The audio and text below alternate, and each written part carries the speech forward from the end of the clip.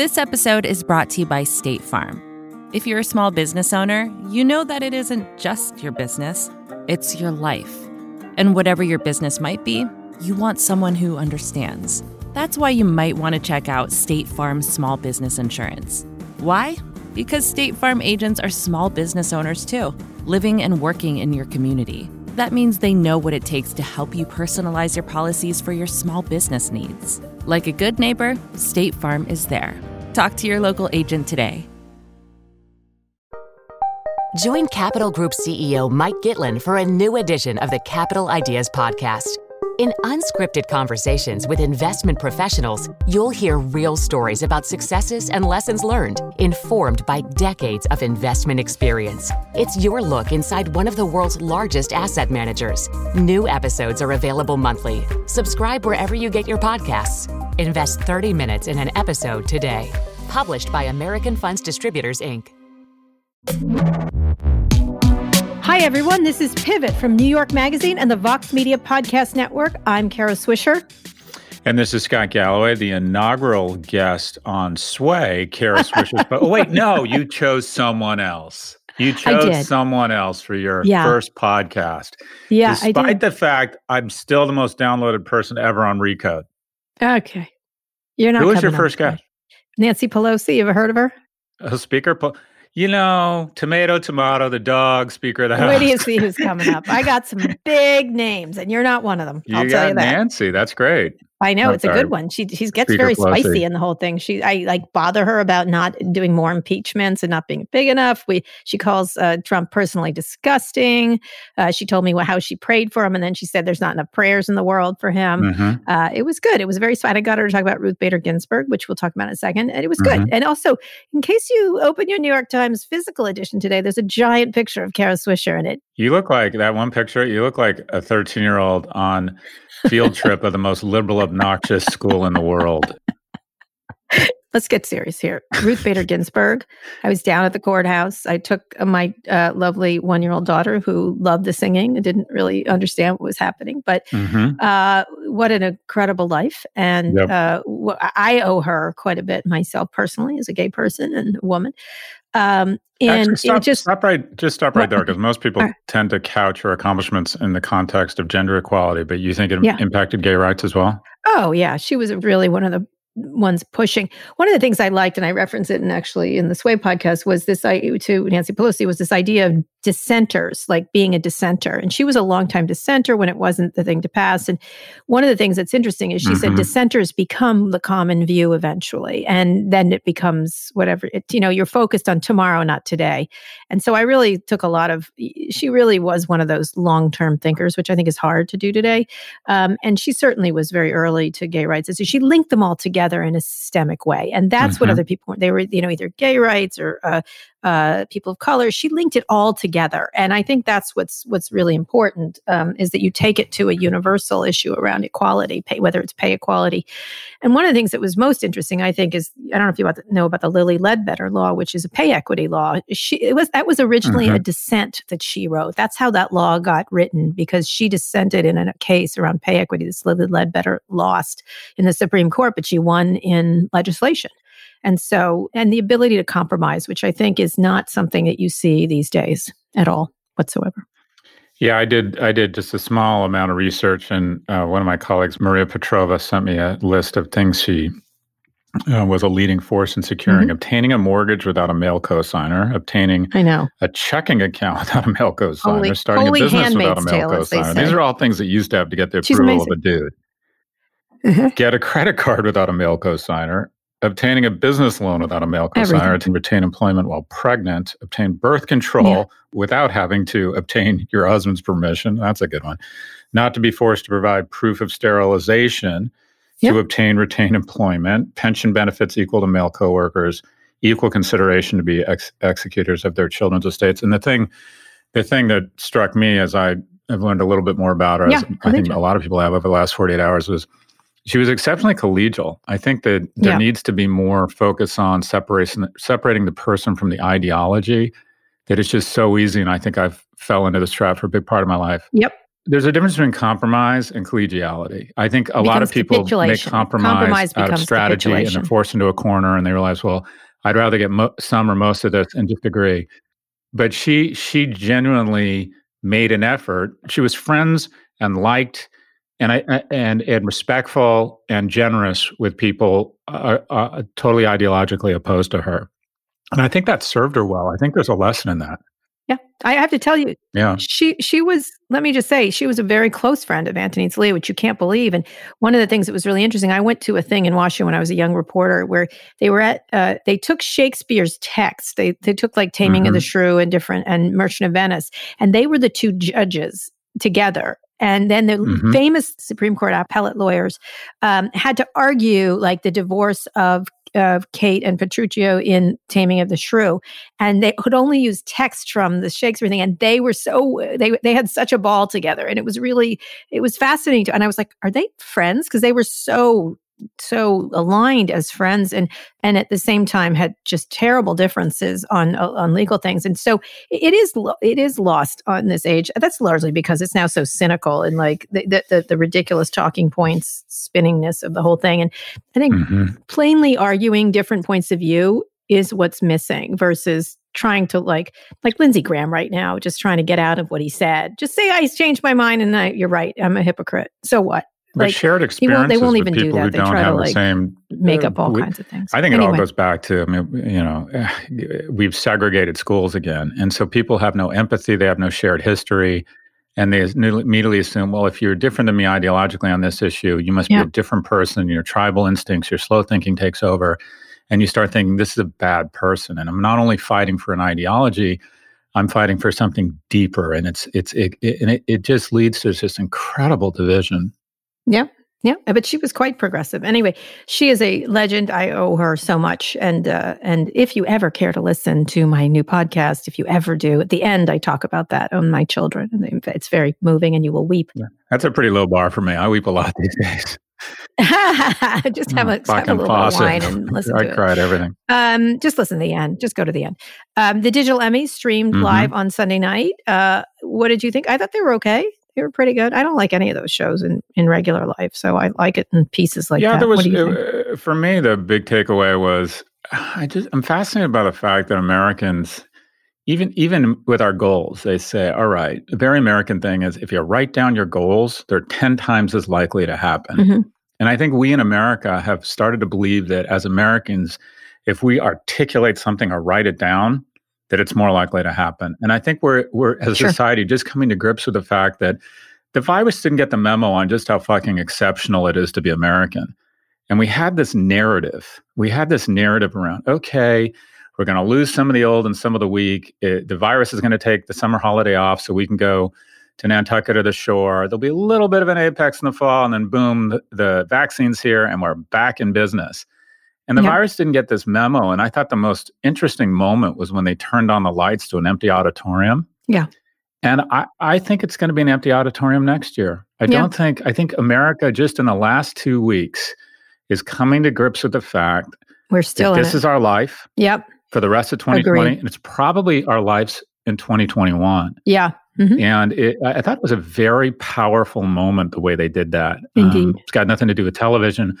But anyways, it just sort of struck me that, I don't know about you, but lately I've been thinking, wow, I've been sad. I've been thinking, wow, this is really our life in the next 18 months. And it is. I'm not sad about it. I'm like, all right, okay. You're just deal with it. I'm always like that though, Scott. Yeah. That's my whole way.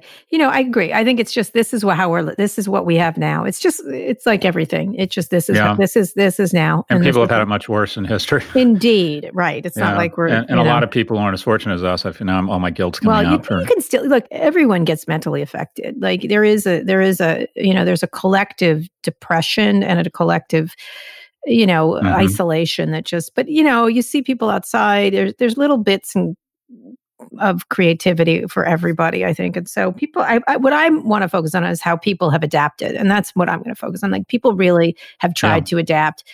And what we need is better behavior from our government. That's really, I think people have done great. The government sucks. That's really, you know what I mean? Like in terms of responding to our needs. But speaking of government sucking, we're going to get to our big stories. The drama between the Trump administration and the Chinese app companies continues. Over the weekend, Trump approved he blessed a deal. There's no deal yet, by the way. I can fill you in on some stuff between TikTok and Oracle that will delay the Chinese social media in the United States. Knowledge. I do. I've talked to some people. Yes, I'm a journalist. The deal will create a new U.S.-based company called TikTok Global. Oracle and Walmart would own 20% of the company. It's a little more complex than that. Meanwhile, Trump planned to ban WeChat on Sunday evening, and the federal judge temporarily blocked the ban. It looked like, and then there was this crazy speech he gave, which, by the way, nobody involved in this deal knew he was going to do, talking about this $5 billion education fund, which was going to be used for STEM and some other things. What? Right? They didn't. Trust me, they didn't. That they were going to, that he wants to do it for teaching real American history, patriotic American. They were like, what? It sounds like a propaganda museum. It sounds like, it's sort of a mix between like, I don't even know. It's Chinese. It's so Chinese of them. It's so Hitler Youth of it. Like, it's like, what? Like, you're not going to like be doing this. These companies don't want any, they want to, if they're going to do an education fund, which they are when they go public, it's going to focus on, it's going to have it's not going to be doing that. But they are trying to locate some of this stuff in Texas in order to assuage the Trump administration. The whole thing feels like a fix and nothing like they started. So what do we think is going to happen? And of course, China has to sign off on the whole thing, which they may not do. Yeah, I think we, meaning everyone from Oracle to Walmart to the Trump administration to Americans have been played by the new global geopolitical superpower, and that's China. I don't know. I think there's a 50-50 chance any of this happens at all. And if it does happen, all this really is I think it's 12.5% ownership from Oracle and 7.5% from Walmart. And then I can explain it to you, but go ahead. Yeah, keep going. Do I have it wrong? So, well, no, you have it right. It just will dilute the other players. Yeah. It looked from what the reporting was that Walmart, that they did not. The American companies don't have that. ByteDance continues to be the major owner, and they control the algorithm. Right. Let's get to that in a minute. But in the new entity, it looks like, I can go over the old numbers, but the new numbers, it looks like the dilution, the 20% purchase will dilute people so that 53% will be owned by either U.S. investors, 11%, by the way, there's international investors like Societe Generale in France, and then 36% will be owned by the Chinese, and that the board will be U.S. citizens. So governance and ownership will probably be mostly U.S., and then they'll go public, which will further dilute the Chinese stake. But it's a question of how they fork off the algorithm, and if China allows that to happen. I guess they'll do a licensing deal, something like that. It's just needlessly complex, and because Trump keeps mouthing off, it feels hopelessly corrupt. But it's essentially a vendor deal and a new financing, as you said. That's exactly right. We've gone from, in the space of, 30 days, we've gone from capitalism to socialism. When the government interferes in the spoils and the means of production, that's socialism. Okay. But this isn't even socialism because it's not consistent. It's cronyism. So it accomplishes absolutely none of the objectives or the reason why they were going to be cronies. And not only that, the worst error you can make in strategy, and I've made this error my whole life, is that I took up boxing when I first moved to New York. Okay. And I started believing I was a good boxer. And then I signed up for this tournament. And then 5 seconds into the round, I'm on my back because I forgot, and this is one of the key tenets of strategy, that speed bags don't hit back. Yeah. And when Donald Trump makes these announcements and he abuses his power, makes a unilateral decision that forces a Chinese company into an uncomfortable position, he doesn't realize that he is not competing against a speed bag. Yeah. If the Chinese saw us as vulnerable, the markets look like they're beginning to let out a little bit of air. If all of a sudden he came out and said, we're going to stop buying American debt, and also we see certain aspects of the supply chain of Apple in China as a security threat, and we're begin looking into a forced sale of Apple assets in mainland China. Yeah, it could literally spawn or catalyze a 20% meltdown in the NASDAQ, or name your country could start saying, "Hey, Facebook, we need you to host your technology here and use our vendors." Yeah. I mean, the notion that the Chinese aren't going to sit and wait and hit back is naive. It's not a speed bag. The redhead ends up on his back staring at bright lights thinking, wow, I didn't realize I was fighting against someone who can hit back. It's not a question of, I mean, I think some of the people who are in the deal right now are like, we don't even know. This isn't over. They're like, we don't know if the Chinese will agree. If they're just literally, and I will say they didn't, this education thing, I think it hit them all. Like immediately after Trump made that speech in North Carolina, someone from one of the groups was like, that's not us. No. Like I was like, because I called it a museum of propaganda. And they were sort of like immediately, nothing to do with that, like immediately. But it doesn't matter. It's just, the whole thing is just, the question is, will it protect Americans? No.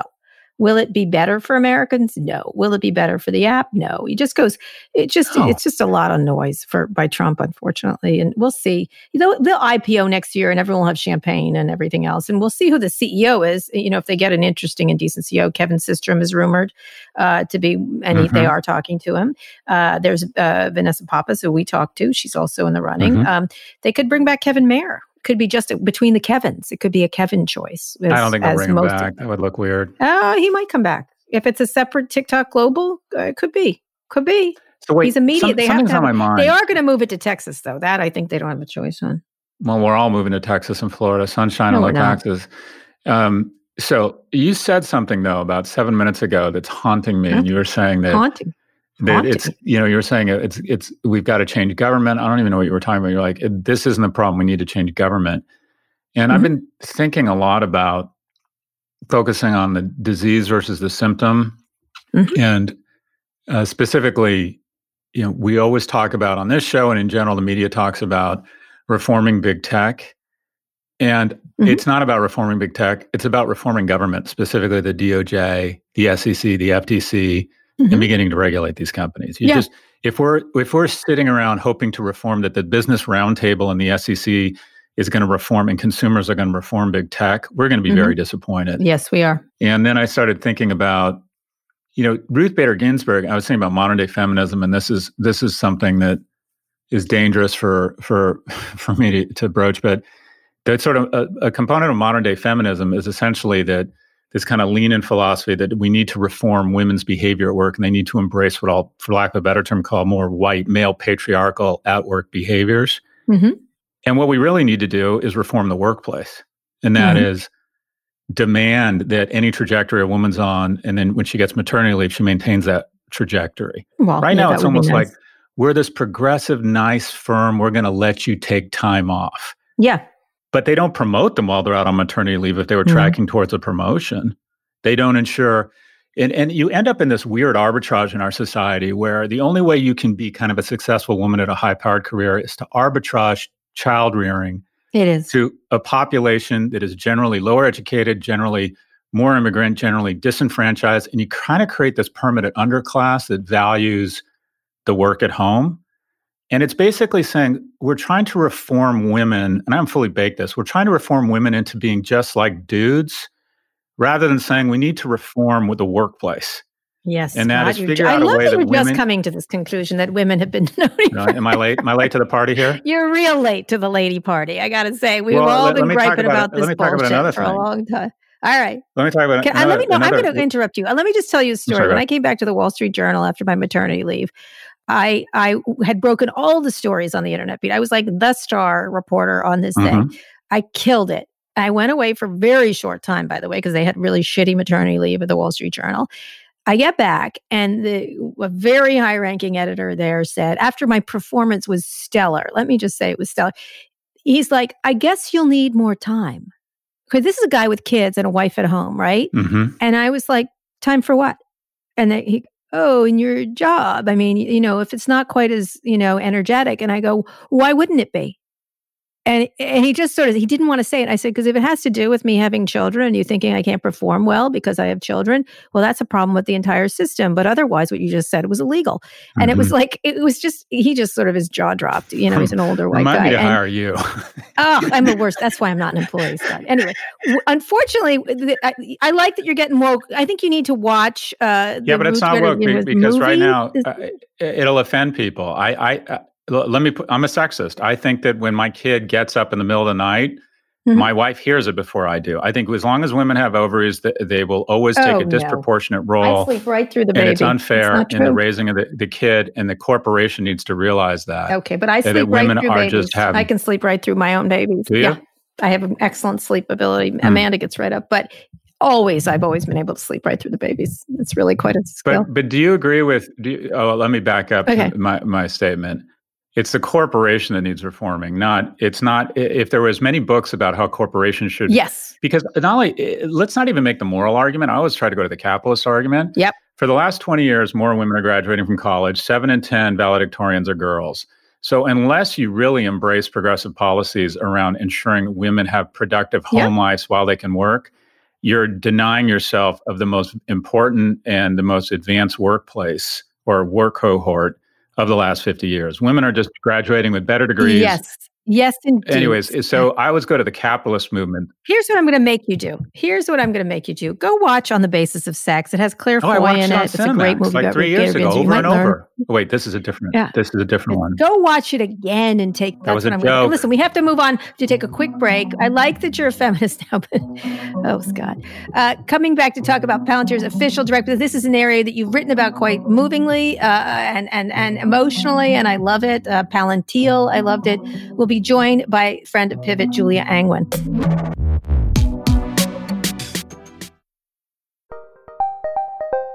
Did you know the Capital Ideas podcast now has a new monthly edition hosted by Capital Group CEO Mike Gitlin? Through the words and experiences of investment professionals, you'll discover who was their best mentor, what's a mistake they made that changed their approach, and how do they find their next great idea. Subscribe wherever you get your podcasts. Published by American Funds Distributors, Inc.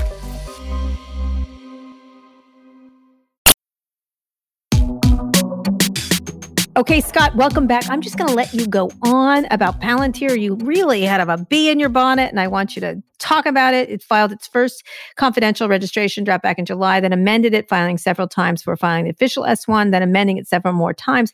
Scott, lay it out. Have a little rant. Go for it. Go ranting.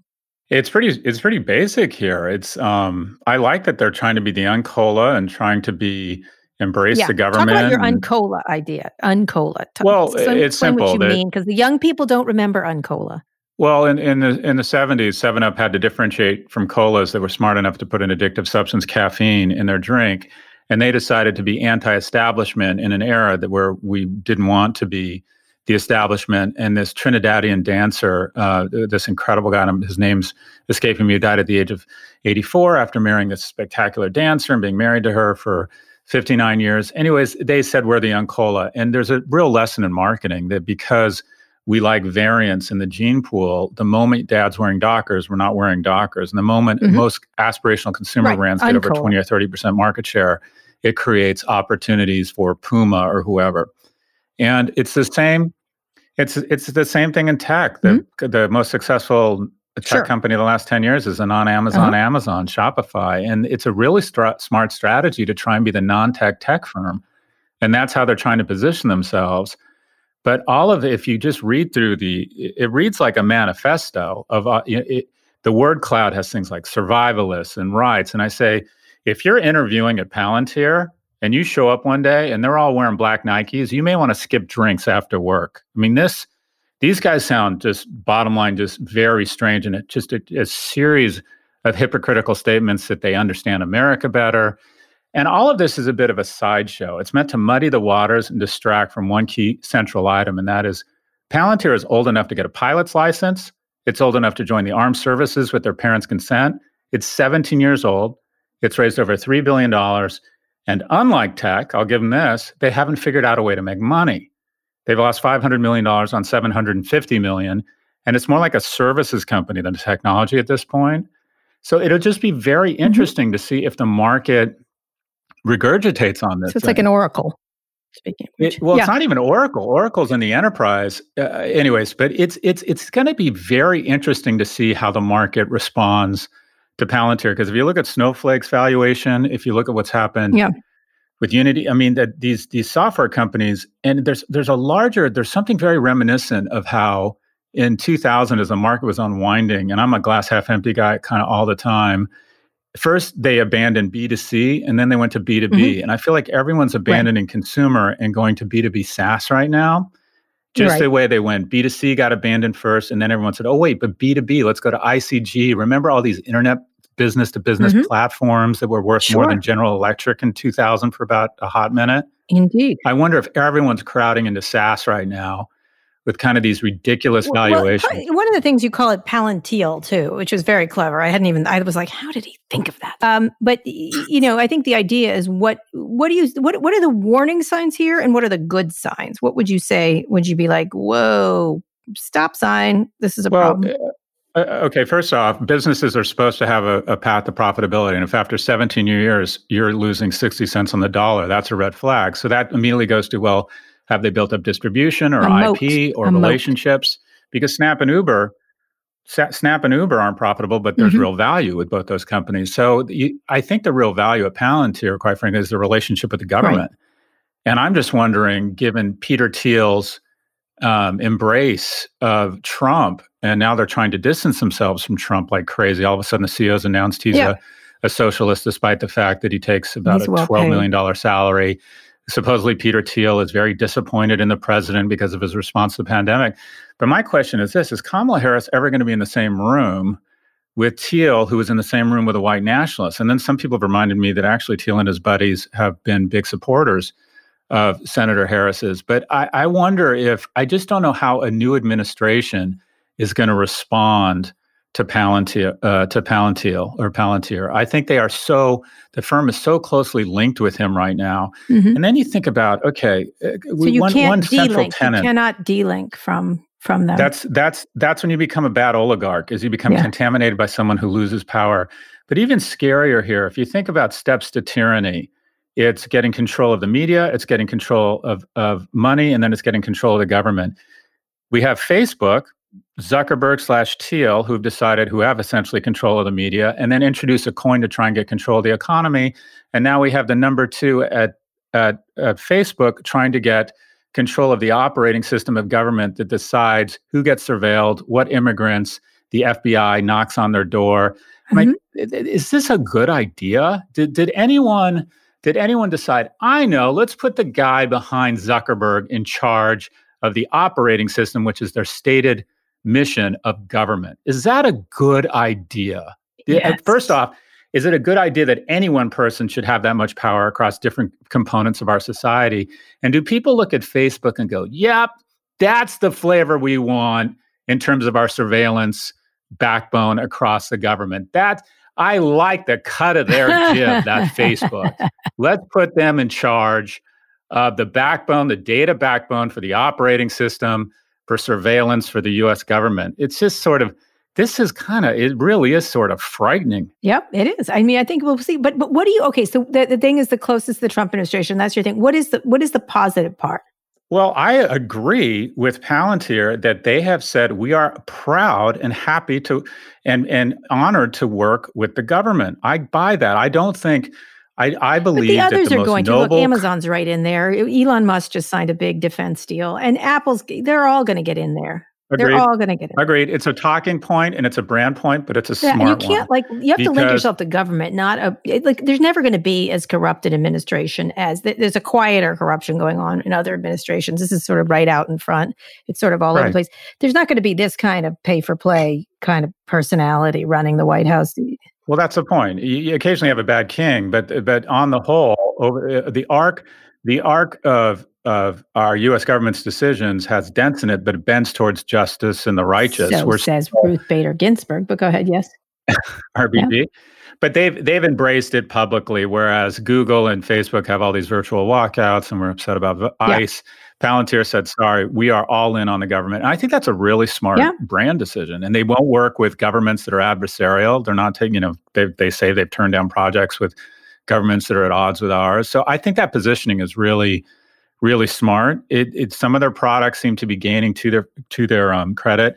They're getting greater contribution margin from some of their products. Their revenue does seem to be accelerating in 2020, but it's still a business that you're going to have to buy something other than the cash flows. Because if you look at Snowflake with 3,400 customers, Palantir has 120. And when you look at the average price, you can sort of go in bite size on Snowflake and ramp up similar to a Google or a Facebook, which is why they're so powerful across small and medium-sized customers. Basically, 3 customers are a third of Palantir's revenue. So it just, if you look at the numbers, it looks, smells, and feels like a services company that has technology at the center, for example, an Accenture. I think there's a lot of hand-waving at Palantir. A lot of hand-waving.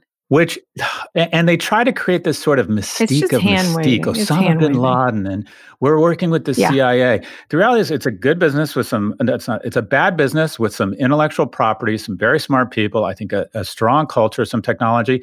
It should be valued at Accenture, despite the fact Accenture is massively profitable, which is 3 to 4 times revenue, which guess what? Means that Palantir is worth somewhere between 3 and 4 billion generously. Hand waving. Maybe take I feel like. Hand waving. Yeah, it's like they always were like, I can only meet you here. And I was like, oh, bite me. Look over here and look over here. Years ago when they wanted to meet reporters, it was always like as if we were in a spy versus spy novel. It was ridiculous. It was so inane. And I was like, this is inane. Oh, you don't understand this. I was like, bite me. Like, bite me on this. Like, just meet me for coffee or don't. I don't care.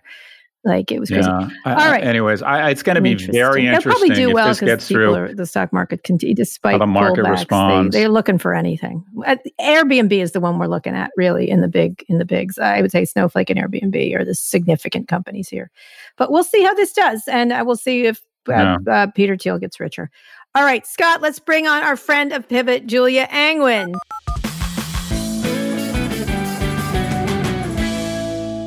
Julia Angwin is the founder and editor-in-chief of The Markup, a nonprofit newsroom that investigates the impact of tech on society. Welcome to Pivot, Julia. It's great to be here. And Julia and I also went to journalism school together, and we worked at the Wall Street Journal together, I think, at the same time. And we've known each other a long time. So we're going to get to this new privacy tool you've been doing, because I want you to explain The Markup really quickly, and then talk about what's the most unreported story in tech and business right now, because you really do focus in on privacy and other issues. So explain what The Markup does or what you're trying to do.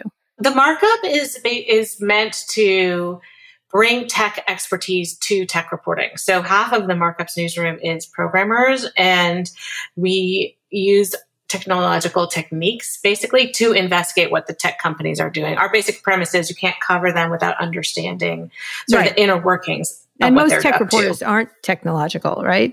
I mean, tech reporters tend to be tech literate, but not able to build and do forensics. Right. And so we really see ourselves as like forensics examiners of the algorithms that they're using to, run our lives, basically. All right. So what do you think the most unreported stories are then? There's a lot of things that are important, but just at an extremely high level, the most important thing, I think, is that these tech companies have more power than any government in terms of deciding what we see and how we experience the world. And so we are always trying to probe that. So for instance, like we did a big analysis that took 9 months recently of how Google advantages itself in search results. So the top of the Google search results tends to be mostly Google's own properties and things that Google wants to drive traffic to. And that's a change from when they used to see themselves as a portal to the web. And when we can measure and document those things that everyone kind of feels, they can look at it and see it. Yes. You can feel it, but it's actually really nice to see the data and realize, oh no, this is really actually happening. Right. And so how these companies advantage themselves. Right. Scott? So Julia, I love your work. So we were talking about Palantir. I want to make a thesis or put forward a thesis and have you respond to Palantir. All of the calories, the skilled sociopathy of Facebook with none of the great taste, none of the profits. Your turn. That's actually extremely good. Yeah, I mean, Palantir is so funny because it's sort of the boogeyman. People talk about it as if it's really evil, but it's really just a user interface to make data look pretty. And so it's the data underneath it, right? It's used by ICE, right? That's the problem, not so much the fact that the data looks pretty for ICE, but that ICE has actually got an algorithm for who they want to deport is the problem. I mean, isn't it just a shitty version of Tableau with a lack of diversification around client base and a terrible business? You follow. What do you think happens to Palantir and their direct listing and what it says about the market? Honestly, federal contracting is always a great business, God, right? Mm-hmm. Like the thing is, the bar is low, the tech expertise is low, and so they can walk into Washington, and that is unfortunately a real theme of this administration is administration officials pocketing money themselves, and so for their businesses, and so we do see like it's part of that increasing sort of corruption. The real swamp, as you might say, about DC, where why would Palantir go into any other business? It's such low-hanging fruit. Yeah, but the fruit doesn't seem to be that ripe. It's been around for 17 years and 3 administrations and can't figure out a way not to hemorrhage cash. I like that idea of a revolving door, just as lobbyists or just as elected representatives go to work for lobbyists. It feels like there's a revolving door here where a lot of senior CIA officials go to Palantir, get options, and are hoping to cash in by bringing government contracts. Is that not an accurate depiction of what's going on there? I mean, I haven't actually followed every personnel move, but I'm sure you're right because that's how these places hire. Yeah.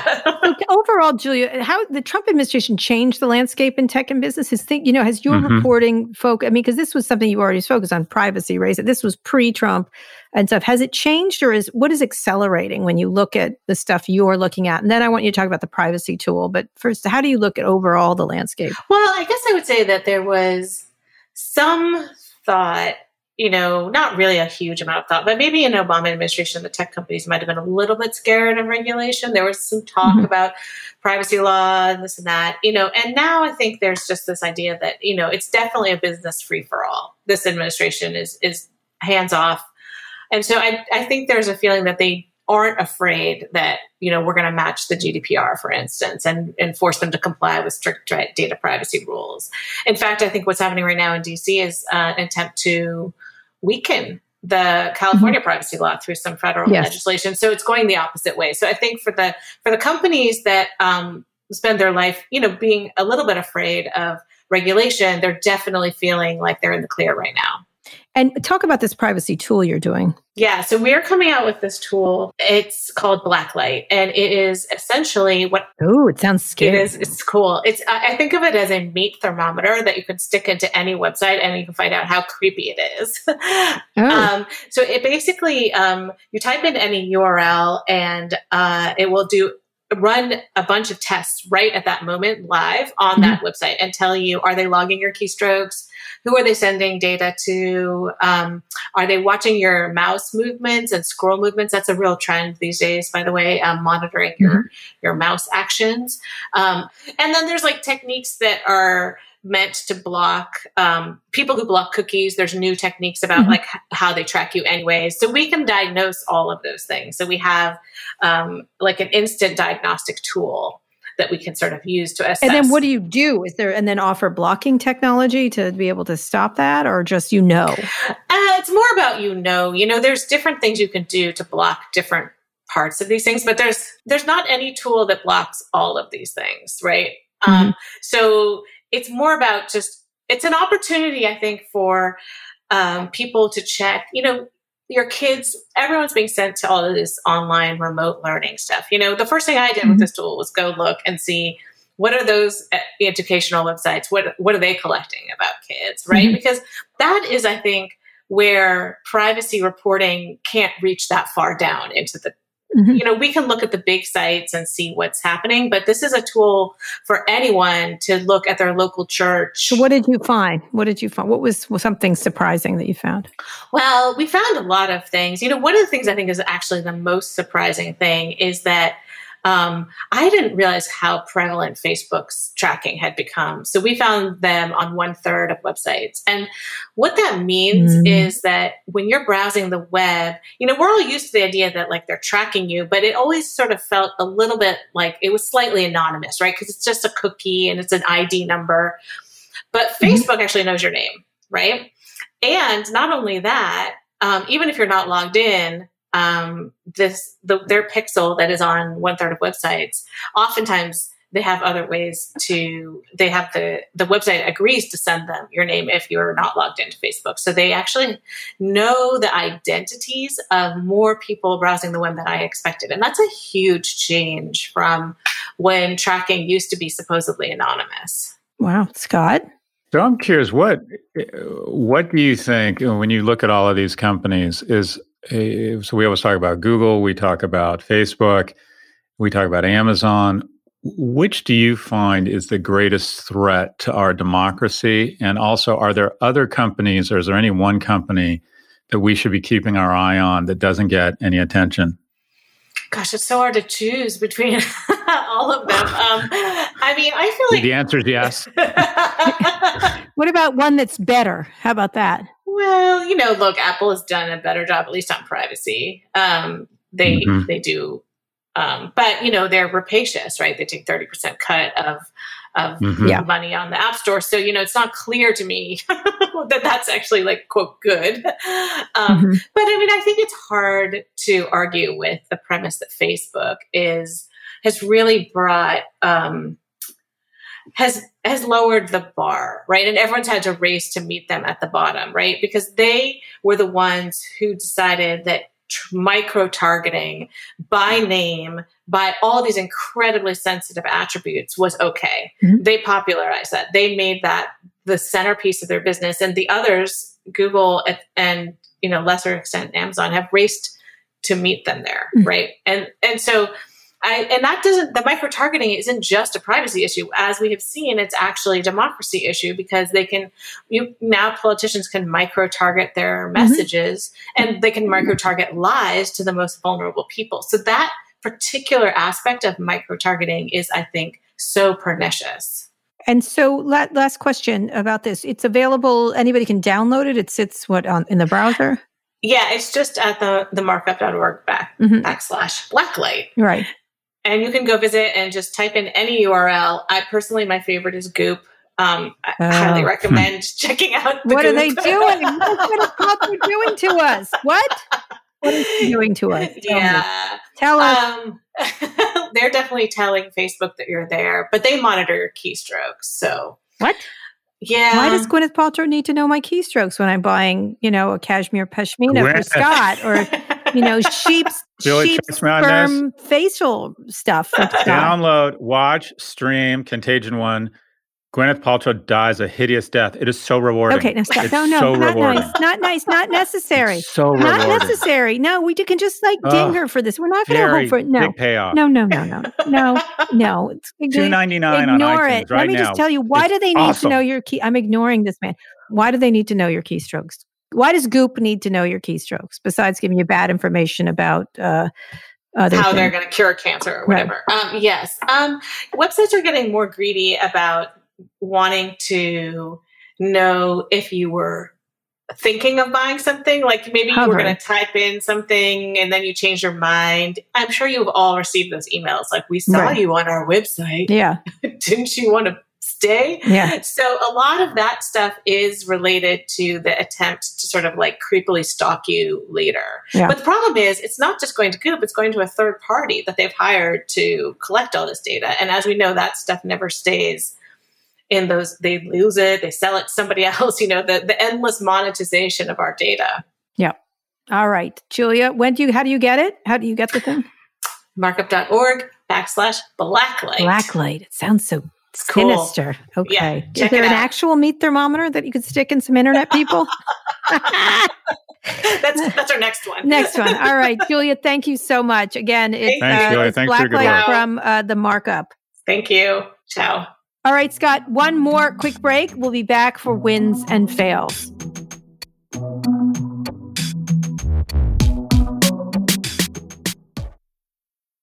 This episode is brought to you by Shopify. Forget the frustration of picking commerce platforms when you switch your business to Shopify, the global commerce platform that supercharges your selling wherever you sell. With Shopify, you'll harness the same intuitive features, trusted apps, and powerful analytics used by the world's leading brands. Sign up today for your $1 per month trial period at shopify.com/tech, all lowercase. That's shopify.com/tech. Okay, Scott, wins and fails. I got things to do. I want to hear your wins and fails. What are your wins and fails? My win is the documentary, The Vow. It's well done and interesting, and an interesting story, but It's just fascinating to think about. What's it about? Well, it's about the cult. I don't even know how to pronounce it, but basically a guy preyed on this very human instinct, and that is we want to be loved, we want to improve ourselves, we want to be self-actualized. And these cults start off, most cults start off well. They start off with good intentions, and it just sort of takes you through the minds. Oh, it's NXIVM. Yeah, NXIVM. And you start to really understand, at least it's so easy to be very judgmental about cults and just think, okay, these people are crazy. No, they're not. A lot of them aren't crazy. A lot of them have very productive lives and are looking to improve themselves. And I think even some of the people initially involved in the foundation of it seem like decent people. And it's just interesting how these things come off the tracks and how power corrupts and you start believing you're a Jesus-like figure. But it's an interesting documentary. I don't even think of it as a documentary on NXIVM or cult, but a documentary on humans and our desire to improve ourselves and how it can just kind of come off the tracks. Anyways, and it's on HBO Diet Soda, HBO Economy Comfort, whatever they call it, HBO Max, HBO Max. Light. Here's the thing. These cults are there's one every couple of years that you just sort of remember the Hale-Bopp people, the ones who were in the sneakers and they committed suicide, or Jim Jones, speaking of San Francisco, it's really, I'm always fascinated, like, how does this happen? But you're right. I mean, I had a friend whose sister was in, you remember the cult? They were worshiping jewels. I don't remember that one in New York. It was all beautiful models. Worshiping jewels. Remember that one? There was another one. They worshipped jewelry at like beautiful diamonds, and it was all made up of really, it was a sort of in the fashion industry. That's who they were targeting. And her sister was in it, and I ran into her in the street, and she was telling me about her sister was in it, and this was a terrible cult, and she had become part of it. And I ran into her 6 months later, and she's going to go in and get her. That's what she was going to go do. And I ran into her 6 months later. I'm like, hey, did that work out? And she was like, oh no, they were right. She became part of the cult. Yeah, I went in and stayed. Yeah.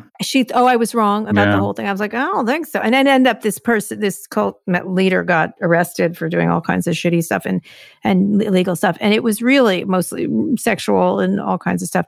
And it was I was sort of fascinated by it. It was sort of like, how does that happen? And people who are experts on cults have told me various techniques like love bombing. And, saying, what does that mean? I could get you into my cult. What they do is it was that one cult that would bring everybody in. What was it? There was another cult that was super, people were really going after in the 90s, I guess.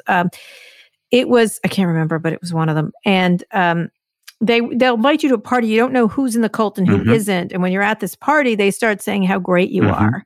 And everyone around you starts, this technique of cults, I guess, where you surround someone and tell them how great they are. And people don't get a lot of like that in life, it goes back to this basic strategy. The easiest way to get someone to like you is to like them. Scott, you are beautiful. Like, how did your brain get so big, Scott? Good. See, that's not cultish. That's just good judgment. That's just good judgment. I can call me and I was literally thinking that you look nice, but I didn't want to sound like a sexist and say, you look nice. I'll just say, you are especially articulate today. Your leadership skills. By the way, what was Julia Anglin talking about? Blacklight? Is that the new lighting system at the new gay club in Fort Lauderdale? Okay. From Kara Swisher. Sway. All right. My fail. Okay, that is your win. What's your fail? My fail is I'm super into this idea of the other side of the coin, and that we focus on reforming big tech or women at work or women's behavior work when we should be focused on reforming the government or regulatory agencies, reforming the workplace. And the other one is I'm just sick of indignance from the Democratic Party leadership. Everyone was just so not listen to my Nancy Pelosi interview. Yeah. We're just so outraged. I'm like, you know what? My preference is to get Democratic leadership in the Senate that is seen as the bad guys and let them be outraged for a change. I hope AOC primaries Chuck Schumer. I'm just so sick of being outraged and being outplayed. What does Chuck Schumer do with his junior senator?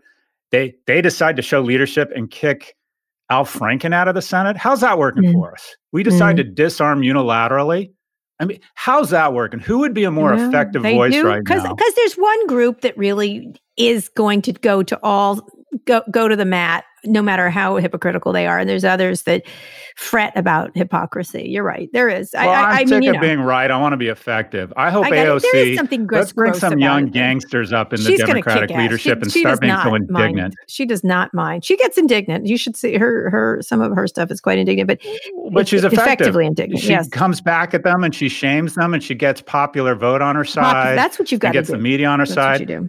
Yep, I agree. Anyway, I'm done being right. Let's be effective. AOC should primary Charles Schumer. When you watch the tape of Lindsey Graham, saying one thing and then something else, and he tries to pretzel himself, I would rather him just say that I'm a fatuous suck up to power, and I just am going to do it because I'm a liar. Like I'd rather have. Come on, that would be my fail. Leadership in the Senate. I'd rather have leadership in the Senate that gets his opponent another $20 or $30 million in the last but I'm just 40 saying, days of the you election. still can be angry about this fatuous Popinjay who continues. We're long on anger. I don't care. I don't care. He's long still on anger. Awful. Just I'm sorry. We can take a moment to say because he has an actual video saying the opposite. We agree, and it's okay to go. What a liar! What a. Okay, let's get him out of there. Let's get him out of office. Well, let's get him out. But we can also. I think it's effective to get him out of office by continuing to point up his suck-uppery. I think it's an effective political tool to say. I just, what is just also just so speaking now you got me on the indignant train. What is just so nauseating is to hear these old white guys. Yeah, they were all on TV last. Immediately start with their honoring Ruth Bader Ginsburg, and then how can you honor somebody and say she was a friend or such tremendous respect for her life, and then say, but I'm absolutely going to ignore her dying wish. Yeah. I just don't give a shit what this hero of mine said was her dying wish. I agree. That's another thing. I agree. It's like, just come out and say you have absolutely no respect for this woman, that you're all about returning back whatever she was fighting for. Exactly. Don't pretend you have any respect for her. None of you people could open a door for her. I'm triggered. Could open a door for that woman. She is the win of all time. She deserves every accolade she gets. Agreed. And you don't say that often about someone. And just a wonderful spirit, because she was always kind. Have you seen the woman that Trump is thinking about replacing her with, or who his top pick is? Yeah, I saw. The woman who said that the law is just a means to serving the kingdom of God. Mm-hmm. Oh my God. All right, Scott, another fantastic show. We'll be back here Thursday. I'm sure tons of stuff will be happening. I will be taping 17 more sways between then and now. But before Who's we your go, next guest? I'm not telling you. Guest? I'm not telling you. You're not telling me? Yeah, there's a lot. It's meant to be a surprise. There You don't want to build. People you know. They're people Really? you know. Not you know personally. No, of course, you would never know any of these people personally. Anyway, before we go, a big part of what makes our show special is you, our listeners. That's why we'd like to help you plan our future by filling out a short survey. Your responses will help us understand who's listening, how your listening habits have changed in the past few months, and hopefully how we can reach even more people. Go to voxmedia.com/podsurvey. That's voxmedia.com/podsurvey and give 5 stars to Kara. Okay, Scott, read us out. Today's episode was produced by Camila Salazar. Our engineer is Fernando Finate. Special thanks to Drew Burrows, and our executive producer is Erica Anderson. If you like what you heard, please download or subscribe wherever you listen to podcasts. What did RBG say, Kara? She said, find ways to get things done or disagree with people in a manner such that it makes it easy for them to come to your side. I think we need more of that. I think we need more cordiality. I think we need more respect for people who have different viewpoints, such that if and when you are right, you make it easy for them to jump on and join hands with us. RBG, what a gangster. What a gangster, Kara. What a nice moment for us to reflect on her achievements and her dignity and her grace, and hopefully fight for her last wish, her fervent last wish, and that is the next president would pick her replacement. We're going to fight for that, Kara. Aren't we going to fight for that? We're going to fight for that. We are going to fight for that. The notorious RBG, we love you.